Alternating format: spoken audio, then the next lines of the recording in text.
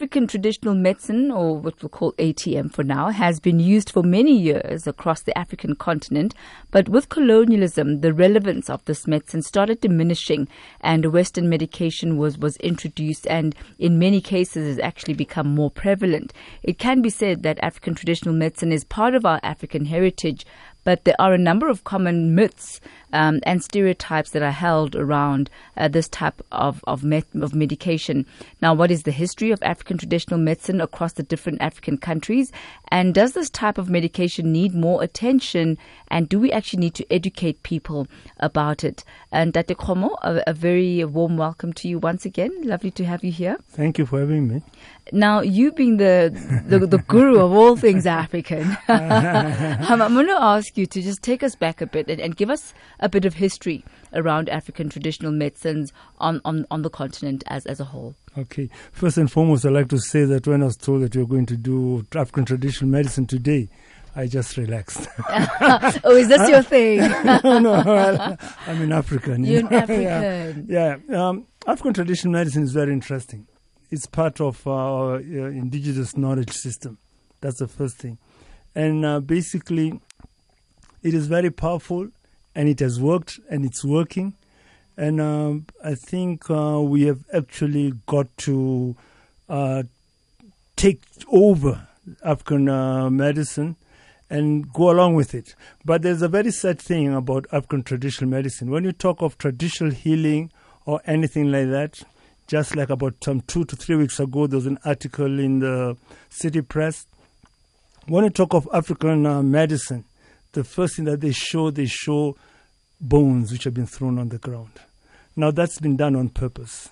It's still a continuation of the old colonial and the missionary thing of actually playing down African traditional medicine. That's not what it's all about. Let's hop on that then. Yeah. What is it and what is it not? Yes. First of all, I mean, it's not issues of throwing bones to come and tell or diagnose what a person is all about, or the thing of beating the drums. Although there is some other things, shamanism, where the thing comes, but that has got another part of the medical history. African traditional medicine, basically, it's real medicine, potent medicine, and the use of herbal medicines. What is grown in the veld and everywhere else, actually to cure some diseases and very complex diseases. We should understand that most of Africans do not have access to doctors. I mean, at times the nearest doctor can be 200 miles away. But you'll find people living, babies being born, babies growing, and they're quite healthy. Yeah. But they are looked after if they get ill through African traditional medicine. And that is where the whole thing is. And funny enough, after many years of playing down and ridiculing African traditional medicine, right now you find that the European universities and also pharmaceutical companies, they've got sections that they call indigenous biology or botany. And they come to Africa very quietly. They go to the old communities and they actually see what these people are using, and they take the things back to the labs. And then they come up with very good drugs which are patented. Yeah. But then that comes from the indigenous knowledge of people, not only in Africa, in South America, in Asia, and all over the world. So would it then be correct to say that African traditional medicine is botany? It is botany. It's based in botany. That's exactly what it is. That's what it's all about. I mean, because when it's been studied in departments of botany. I mean to say, I can even talk of friends who actually in Tanzania, chemists who actually used to go and do steam distillation to actually extract the potent issues from these things and analyze them and actually check them how they work. So it's using trees, plants, roots, many herbs. things, not only that, even dirt, we could call dirt, feces. We can talk about that. I mean to say that there's a disease in soil, they call it dege, which is basically fits. Now when kids get fits, they use what they call mavi. What mavi really is a plant, the leaves of a plant. But what mavi really is in Swahili, it means feces. It stings. We used to use it as a sting bomb. You crush it and then you throw it. It smells. Yeah. But then they used to use that to come and get kids back when they are actually hit with fits. And then when I was in Ethiopia, we had a talk as journalists. There was a lady from Cameroon who was complaining about abuse of kids.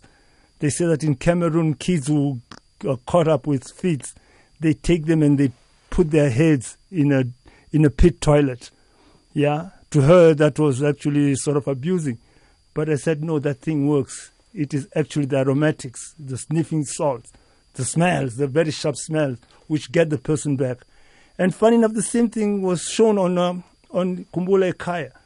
There was a girl who found her mother's people, and she complained that she actually gets these serious headaches.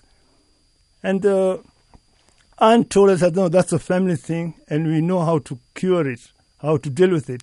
They said we go to the toilet, to a pit toilet, and we sniff the sharp smells. And they even showed her being taken to a toilet. So there's an actually marked neurological reaction. Yes, there is. And with actually medication to the brain, the quickest way of getting that medication is through the nose. It's through the nostrils. Those are aromatics. They revive the neurons and things like that. But that is traditional medicine. Let's introduce Africa Phephsile Maseko from the Traditional Healers Organization, the National Co-Ordinator there. Thank you so much for joining us and welcome. Thanks so much. Thanks, Thami. Thank you so much to you and the listeners, and good evening to the guests. Good evening. Yes, it's the three of us right now, as well as the entire nation. That the Izak Khomo. But we started off this conversation by saying what African traditional medicine is and what it is not. And we're talking, Dr. Khomo actually made this point, Uguti, a lot of the time when people talk about African traditional medicine in a documentary or something that he was watching, the first thing that they showed were bones that were being thrown and drums, etc. But that is not necessarily what African traditional medicine is. Is this a viewpoint that you also agree with? What is your standpoint? Yes, traditional medicine is actually it's a whole lot of things. It's substances, medicines, minerals, all of that put together in a package that are used, to treat health conditions, different health conditions, and through all of that, there are different modalities for healing that you may have to engage in. And the bone readings and all of those are part of the modalities that probably you may need to use, for consultations and so on. But then it is not necessarily a modality, but rather you may say it's some of the devices, the traditional medical devices that you apply when you want to arrive at a diagnostic result.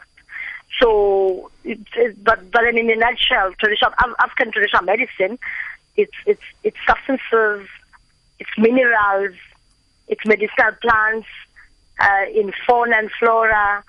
It's all of that put together, used to respond to ill health.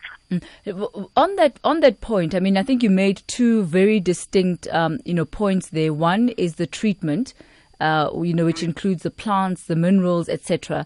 And the other is the diagnosis. But if one chooses not to go the diagnosis of the bones and calling on ancestral spirits or whatever diagnostic means that you would use, one can still use the actual medicine, because it's, my understanding of it, and please correct me if I'm wrong, is that the two are not necessarily linked. It's not like you can't have one without the other, in the sense that even Westerners who would not have gone through the diagnostic process that perhaps you might use could also benefit from African traditional medicine.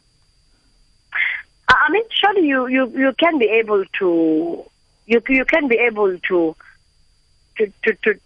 kind of be assisted with treatment in either way. The first one is the one that you've just mentioned, to say if I feel that my body is somehow symptomatic and I see the symptoms in me and I feel I need to respond to it, then I can go to a herbalist. And that person is called a herbalist, because remember, traditional health practice is now regulated by the Traditional Health Practitioners Act number 22 of 2007, which detects to us who then becomes a healer in that act, it stipulates 4 categories. Even though we're saying now the act has been limited in how they see a healer, but then now, because we are in a process of reviewing the very same act, it's now that we are going to be able to input and amend the act to ensure that it becomes a reflective piece of legislation that is able to speak to us. Now, there are 4 categories of practitioners, and the first one is diviners, izangoma, which are famously known as izangoma. The second category is that of herbalists, which are equivalent of pharmacists. And then the third category is that of traditional surgeons, which are responsible for initiation processes, boy or girl initiation and so on. And then the fourth one is that of traditional birth attendants, who are normally women who are responsible for traditional gynecology, who have been used in many areas, in many communities, and still being used today. So those are the 4 categories that we currently are looking into, as per the legislation. However, it does not necessarily mean that we cannot go beyond that, because there are quite a number of traditional medicine, like Western medicine, has its own general practitioners and its own specialists. So we are now trying to build it, to amend it to ensure that it inculcates all the different categories and the different modalities of healing, so that at least if a person goes to a healer, the person should know what exactly should they bargain for. What exactly should they look after. So that healers themselves are aware, should be informed that they also need to make sure that they give value for the money that patients pay, and ensure that traditional medicine practice is as ethical as any other form of healing science. Now, let me ask you, Izak Khomo, what has the impact of colonialism been on the use of traditional medicines? Well, the impact of colonialism, and not only colonialism, the whole cultural, colonial cultural aspect of so-called modernity, is this, that we have lost a lot of information. What Our Lady is talking about is actually sort of indigenous knowledge in health, amongst health practitioners. You should remember that before the Western medicine coming to the African continent, or amongst African people were actually dependent upon traditional practitioners and also traditional medicines, which were well put there as using herbs, salts, very important, and things like that. But colonialism, basically, we have lost it. To say that right now the most important people that we have are the old folks who know the roots, who know the herbs, who know the salts, who know whatever it is. Yeah. Now, how would you, Izak Khomo, respond to somebody who says, well, all of these things are just superstition? Well, I would not say they're superstition, because first thing, they work. Yeah. And one thing I would say is that Our Lady talked about the bones and everything else, and say that is a way of diagnose. Well, I respect every people's view, but you see now that's where the problem is, that we are mixing 2 things of Busangoma. Mm-hmm. Yeah, there's nothing wrong with Busangoma. Even the Western people have got it. They've got their clairvoyants, they've got their whatnot. Their tarot card the Chinese readers have got it. Yeah. But now let me take you to China. As I said, the Chinese have got their superstitious things and how they do things. In China, the government of China, when it came to traditional medicine, they actually took the practitioners and they've regulated it. They've not regulated it as a practice, but they've regulated it to actually help and complement the Western medicine system that is there. Because the Chinese government, they knew with about, at that time, maybe 600 million people, that was in the 50s, they could not put a system which could serve all the people. And most people are dependent upon traditional medicine, as in South Africa. So they actually went into things of researching these medicines, and actually sort of categorizing and having a compendium or something about traditional medicine. So that if you go to China today, you find that traditional health practices are there, from acupuncture to herbalist to the salts, and it's practiced side by side with Western medicine. The same thing is happening in India. Yeah. In Africa, I don't know that the government has not gone full in it, although the CSIR is doing it. But again, now we find that we're trying to accommodate, we are regulating the whole thing in terms of practitioner, who is a practitioner, what money to pay, and what not. But we have not actually addressed the most important thing of the indigenous knowledge not being lost. So really, Ntate Khomo, what you're saying is that this is about an integration of indigenous knowledge into the mainstream. It has got to be done. Let me ask you, Makhosi Phephsile, do you find that as traditional healers, there is a sense of wanting to own the entire indigenous knowledge? In other words, are you open to having indigenous African traditional medicine being administered alongside the Western medicine without it necessarily being part of your jurisdiction as diviners? I'm not sure if the question is clear enough, but then probably let me just respond in this way to say it is our responsibility and a duty that we have as practitioners to ensure that we provide quality health care to consumers of African traditional medicine. And in saying this, we are saying as practitioners we are very much open to developments within the profession of traditional medicine. However, what remains a preoccupation all the time is we do not want another hardcore scientist that has a neoliberal kind of an agenda on what is African and what is African traditional medicine to come in and impose on how research on African traditional medicine has to be done. But instead, we are saying we have our own researchers within the industry of African traditional medicine, people that are passionate, people that have gone to school, people that are equivalent to Western researchers that are willing, to conduct research and development activities on African traditional medicine. And for far too long, we've tried to protect and harbor African traditional, the indigenous knowledge systems that we have in Africa because we wanted a time where we feel we are at least acknowledged for the knowledge, where we feel that our knowledge is working towards developing us as a people, us as a community of traditional medicine knowledge providers.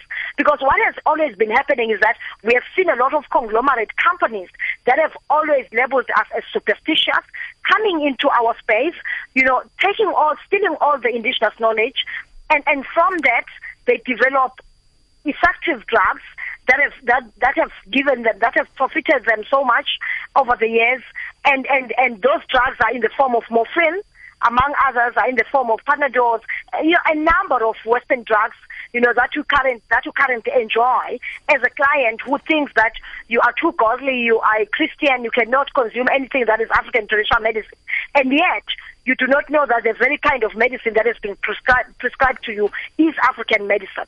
So that is why we are saying, for as long as the level ground is not so well leveled, it's very difficult for us to continue to dish out this information.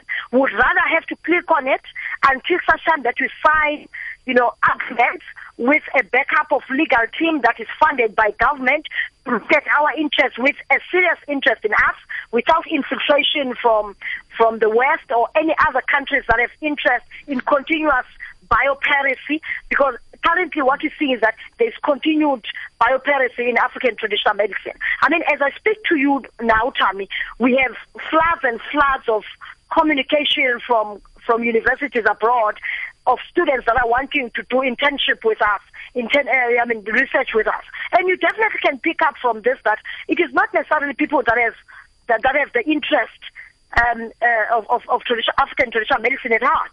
It's people that want to come in, conduct biopiracy, and go into their own respective countries to develop their countries through our knowledge. And now we're saying no, hands off to that. That is why we feel as traditional health practitioners we need to strengthen the NEMBA Act. We need to sit in the platform of the Environmental Affairs Department to say this is how we want our knowledge, which has been stolen for so many years, to come back to benefit our own community. And we'll leave it, Mam Phephsile, we'll leave it at that for now. Time is not necessarily on our side. But Ntate Izak Khomo, as we round off this evening, what do you think would need to be done in order to regulate the use of African traditional medicine? I mean, you made this example of China a bit earlier on, saying that they have managed to take their indigenous knowledge and put it on par with Western medicine and perhaps sometimes even superseding. I mean, we can go to any homeopath, any, and buy Chinese traditional medicine off the shelf. And you know what? It works. It works, yeah. It's in bottles. I mean, it's in bottles. You can buy it in tea bags. Yeah, I mean, you can buy it in drops. You see, the thing is this, that African governments have actually sort of lagged behind. Even South Africa's lagged behind. As our lady is saying that the intellectual property has been taken by other people. Countries like India, they're very, very sharp in that. China, very sharp. You just cannot come with, take hold of indigenous knowledge and you go and patent it. There's got to come there. But, I mean, the government has got to take this very serious. They've not taken it serious enough, although CSIR is doing a job. But I think it's got to be done at a greater level at universities and things like that. And another thing, science doesn't got to, whether it's a neoliberal or whether it's Marxist or what. Science is just a tool. It works for anybody. I think we should actually take hold of it and move forward. What I'd love to do is just to take one very quick call because they've been very insistent, but I'll allow you on air if you'll be just 1 minute. But before we do that, Samgelo says African traditional medicine is a feeder for Western medicine. They don't acknowledge it in their research breakthrough. Western says it's always good to hear from Tate Khomo. Samgelo, Mr. Khomo is so right about African traditional medicine being tarnished by showing or making it synonymous with sangomas. I think that's the distinction that some people are wanting there. Paseka from Mthatha, 1 minute for you, please. Just a quick one to supplement what Tate Khomo is saying. You shall recall this time that in Smith Drift in the Northern Cape, there was some sort of a medicine which was discovered. I think it was called Sutherlandia, which has been proved to be very much effective for your slimming purposes and what have you. But what is rather strange is that it has never been patented to belong to the Smith Drift community. Now, if had it not been discovered by CSIR, I believe that it would have been dismissed as just one of those routes which are being classified as being superstitious. Thank you. All right, Paseka, thank you so much. Tate Khomo, this issue of ownership, should we be wanting to own these things? Or should we? It's very serious because, to say, when these things are taken over by the international companies, they also take it over and they own it, and you who are using it, if you want to do anything with it, you've got to go to them. You then have to go back and it's like pay. Like Rooibos. The Rooibos was almost taken over by an American company. So very quickly, are we being protected as Africa? No, you're not being protected. And South Africa, you're not being protected. So when these roots are found, when these herbs are found, and the properties are found, we are not protected at the moment. Most of it, they're not protected. But again, for that cactus, which was used for slimming, we knew it as small kids that the sun, they used to use this cactus, Isn't which it they Hoodia? chew. Isn't it Hoodia or something? It's not Hoodia, but they chew it just to come and kill thirst. Yeah, but it's not. It doesn't belong to that community. It was general knowledge. As a kid, we knew that the sons in the Kalahari, they used to do that. There's stories written about that. So again, it was indigenous knowledge. It was all over the region, not even to that one community. I think it would be great to have a conversation with the CSIR specifically about this. That's fantastic. And we'll make sure that you are part of that conversation as well, Tate Khomo. Thank you so much for your time and your input once again, Tate Izak Khomo. He is a programs producer at Channel Africa, which is our sister station there, as well as Phephsile Maseko, Traditional Healers Organization, the national coordinator there. And thank you as well at home for all your calls as well as your interaction this evening.